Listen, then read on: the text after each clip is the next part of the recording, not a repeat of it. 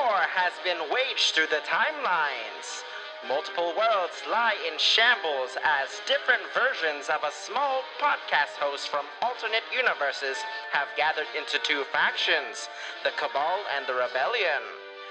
After tirelessly looking across dimensions, the Rebellion has made contact with the Prime, the originator of all universes. Can the Prime restore balance across the timelines and save his small but modest podcasting show? I mean, if we're being realistic, he's probably putting way too much time and effort into this. It's only like episode 16 or something. Reporting in for TMQ News, I'm Christopher Ang, and that's my cue.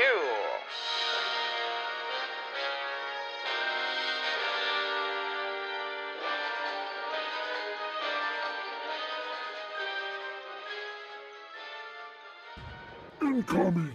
Get your head down now! Hey fellas, over here! Into the safe house! Look, it's country. Quick, let's hurry, guys.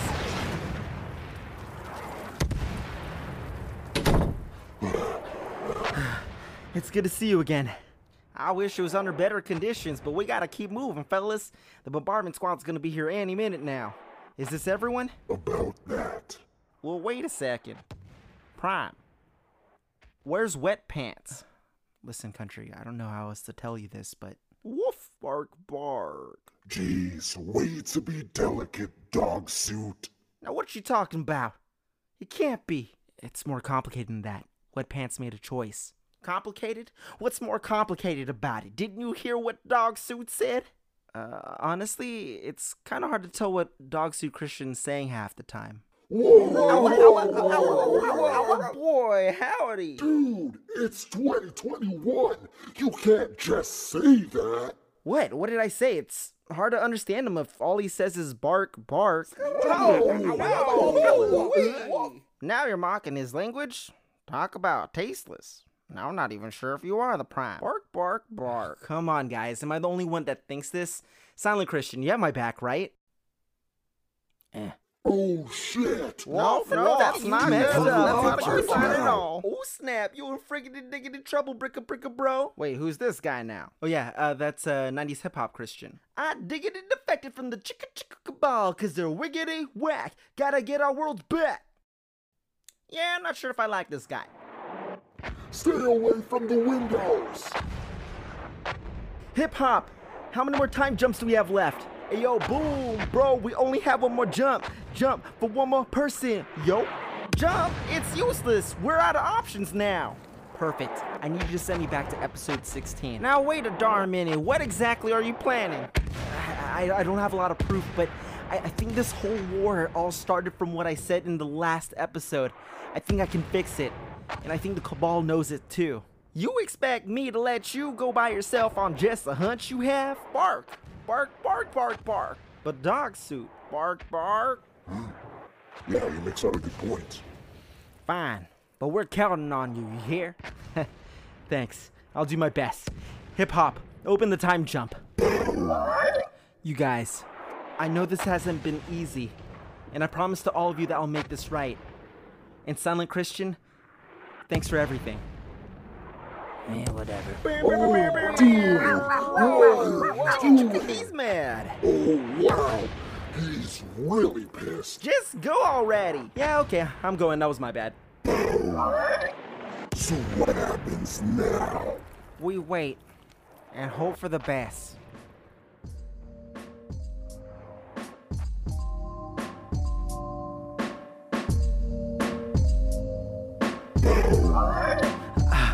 I'm back. Okay, I swear I gotta find my notes. Here it is. God, I hope this works for everyone's sake. I think owning a dog isn't overrated. And in fact, I want to own a dog in the future. I think it's working. The timelines are fixed.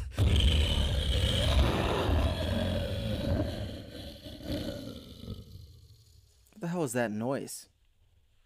Anyways, Yeah, so that's currently on my list. So that was like probably like the biggest list I've had in a while. I had like probably like close to 200 titles on it. I'm glad I was able to talk about it without being interrupted. But anyways, let's dive right into our first review. Let's talk about Amazon's The Tomorrow War.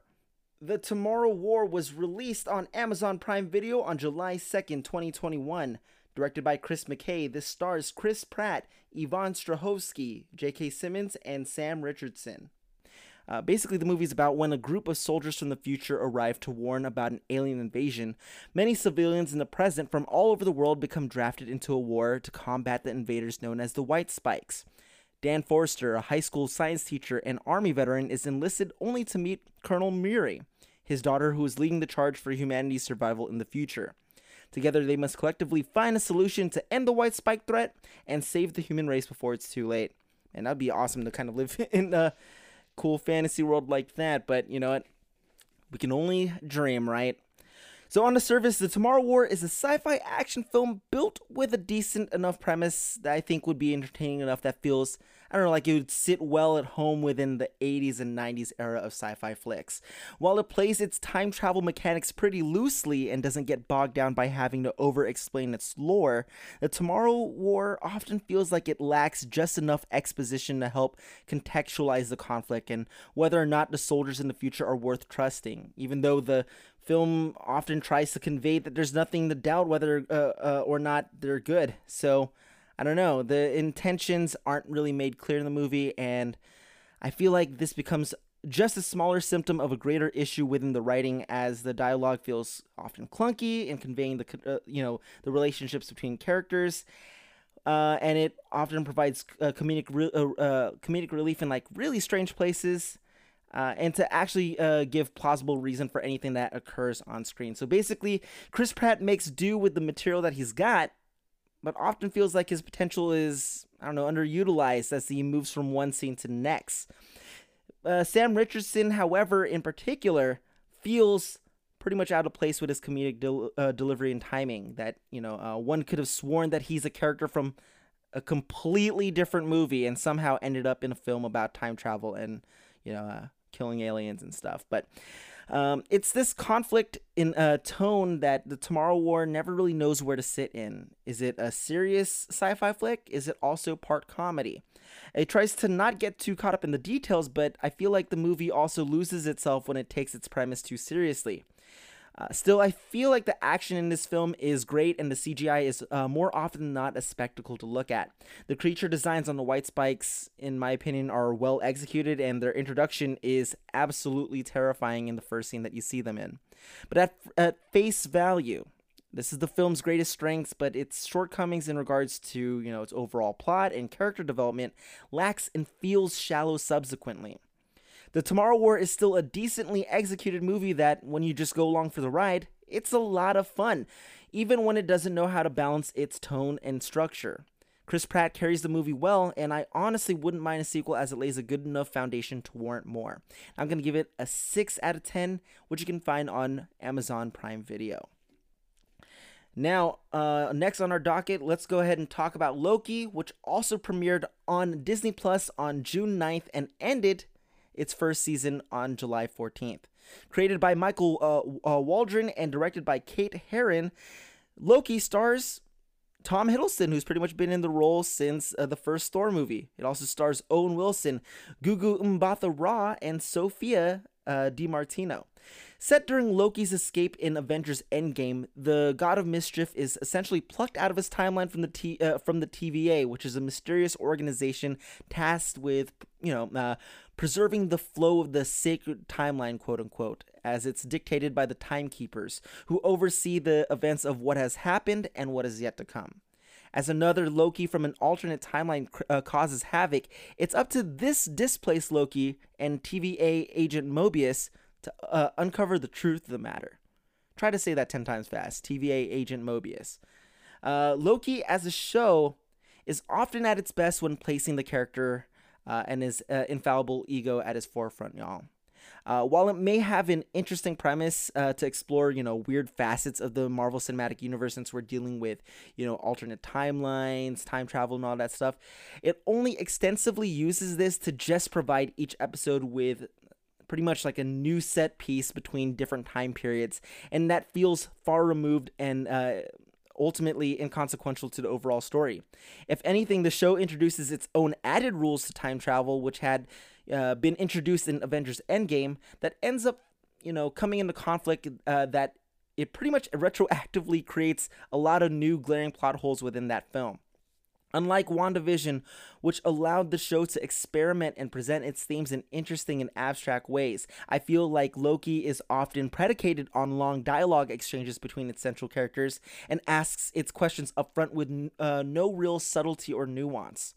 However, it never presents anything holistically new to the characters, and as we often get little to no new revelations or insight into their headspace or character arcs, their development as people feels often stilted and slow. Unlike WandaVision and The Falcon and the Winter Soldier, Loki could have been a stronger character study into one of Marvel's most compelling villains, but instead it's too busy in trying to lay out its greater mysteries without much in the way of actually building on its titular character or the supporting cast. Tom Hiddleston and Owen Wilson, however, they have great on-screen character dynamic, and they really bring their A game and bring out a lot of well-performed scenes together.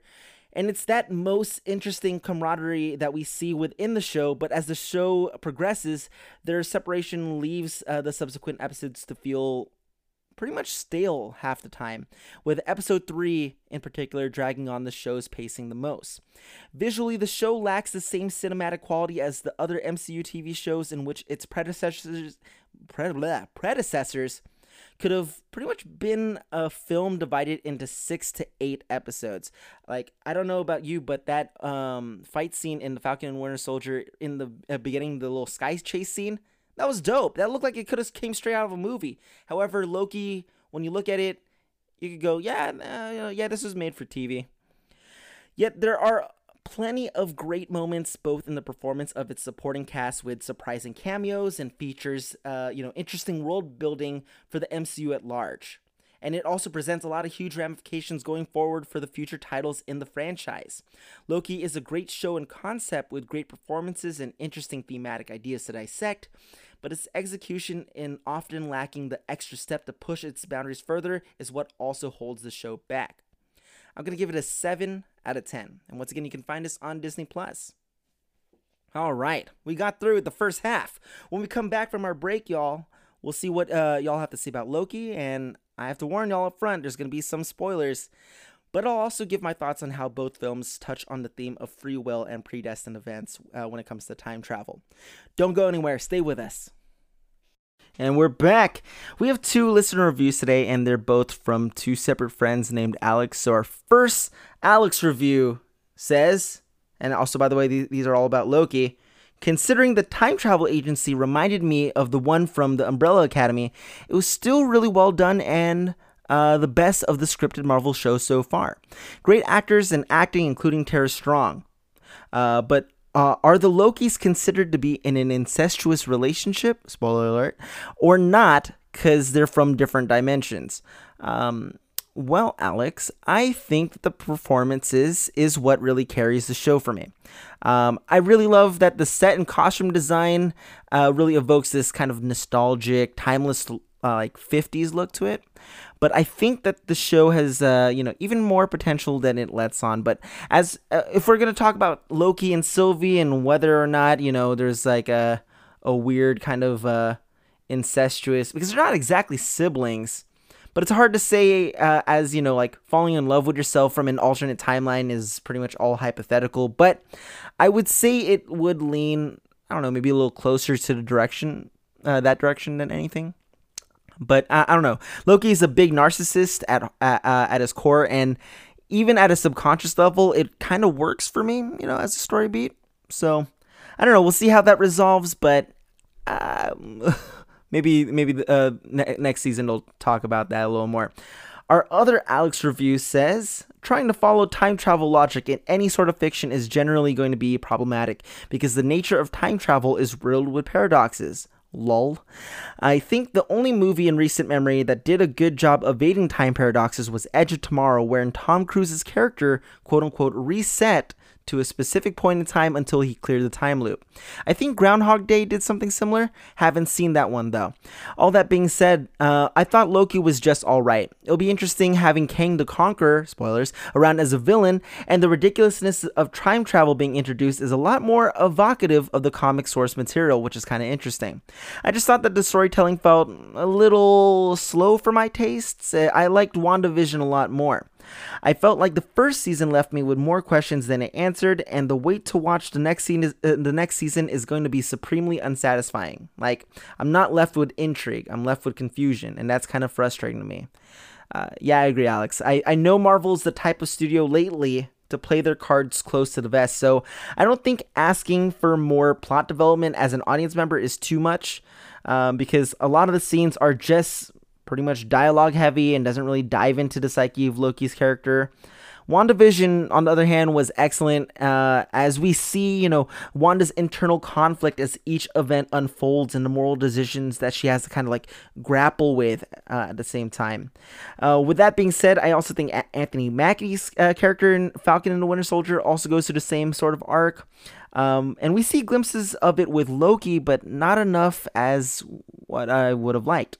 If anything, that's the one angle I, hope the writer's room hits for next season. But yeah, the whole time travel thing and, kind of just like breaking and bending the rules that they kind of established, at this point, you just kind of have to go for along the ride. Because I know that if that I myself have done, dug myself into that rabbit hole, and same with, friend of the show, Jericho, doing the same thing. Like, we were talking about it the other day, and our brains might as well have just turned into mush.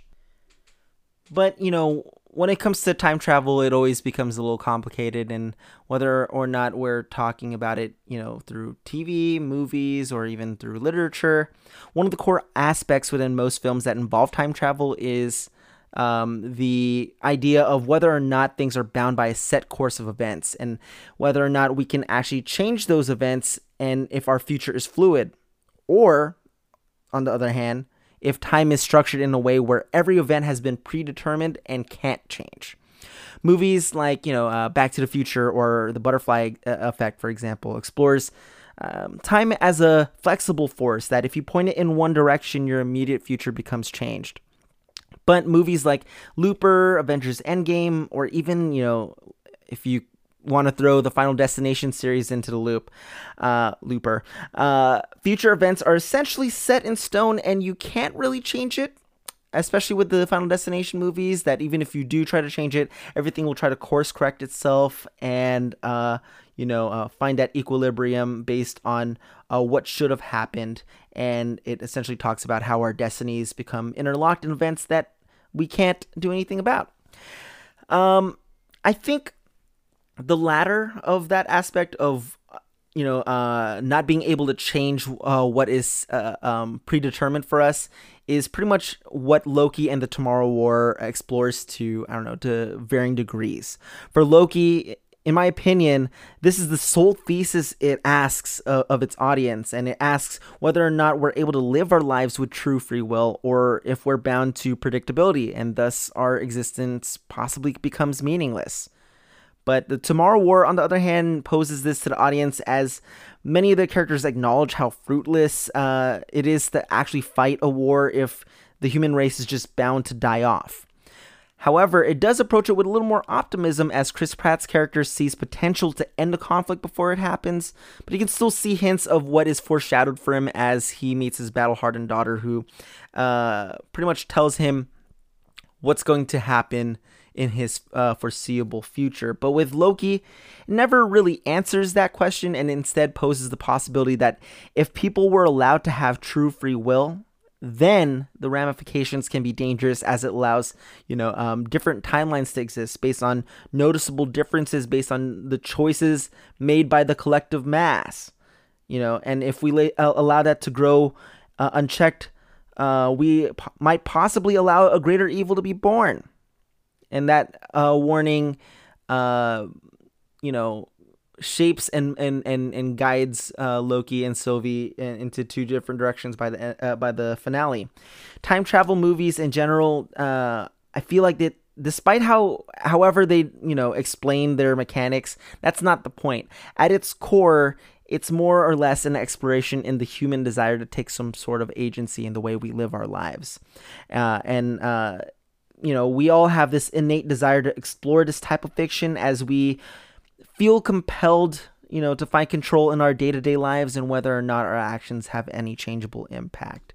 And so that's pretty much, the root of time travel movies. And, if you have any other opinions on that, fight me. I'm just kidding. You could let me know if I'm wrong. And you can always share your thoughts on the show or maybe, this week's show or movie that I had reviewed. I also want to shout out my friend Phil for suggesting the Tomorrow War. I felt like it was a perfect complement to insert and review with Loki. So if you also want to, review or any of the movies that I've talked about, or maybe you want to suggest a title for, future episodes, you can always send those to me at Instagram at That's My Q Podcast or on Twitter at Q Podcasts. Also be sure to rate and review the show on iTunes as it helps boost, people's attention for the show. Maybe people haven't heard of That's My Q and this is a way to do it. But of course, you could share the episode with a friend. And y'all, anything helps, and your support is greatly appreciated. I want to thank J1K for the use of their music Captured Soul from the School Days beat tape, which you can find on j1kmusic.bandcamp.com. And I also want to do an additional shout out to George Stryker for the newsreel track at the beginning of the episode. George is a composer that has worked on a bunch of projects like the We Bare Bears movie. And you can find more of his music on georgestryker.com, which is GeorgeStreicher.com. Next week, we're going to be reviewing a throwback, not really a sequel. Actually, in many ways it is a sequel, but also kind of like its own standalone movie. I'm talking about Space Jam: A New Legacy. We're going to go and slam and jam, and we'll see how that goes. I want to leave you off with a quote. It's a simple and easy quote that became essentially the catchphrase for Loki. And, it's for all time, always. For all time, always. There, I give it to you twice. Once again, I've been your host, Christian Ang, and that's my cue.